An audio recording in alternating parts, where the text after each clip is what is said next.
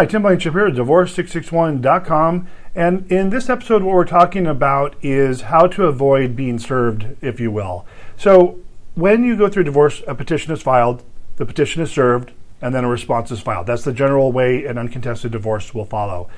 But if you're going to have a response filed and you have an amicable case, there's no need to serve the other party.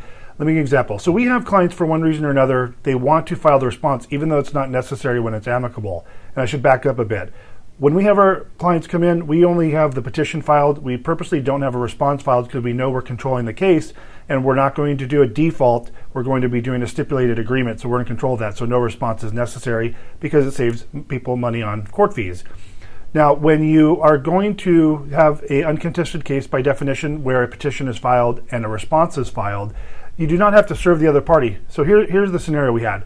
We had clients call and say, Tim, I saw the video you did where you said if a response is filed, we don't have to submit our financials to the court.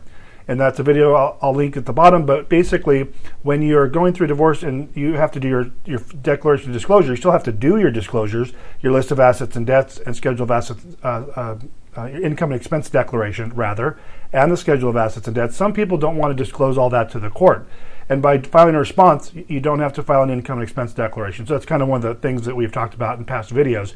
And that was the case with this couple. They didn't want to submit their financials to the court, so they wanted to file a response. So in this case, we did not have to serve the respondent. Essentially, we filed the petition. When I got that back from court, I filed the response, and I got that back from court. No service is required when a response is filed. Why? Well, obviously, if the person responded, they obviously knew they got a copy of the case. So if you want to avoid someone actually being served by person, you can just have the response filed. But keep in mind, there's also another way to do that, which is what's called notice and acknowledgement of receipt, which can be done by mail.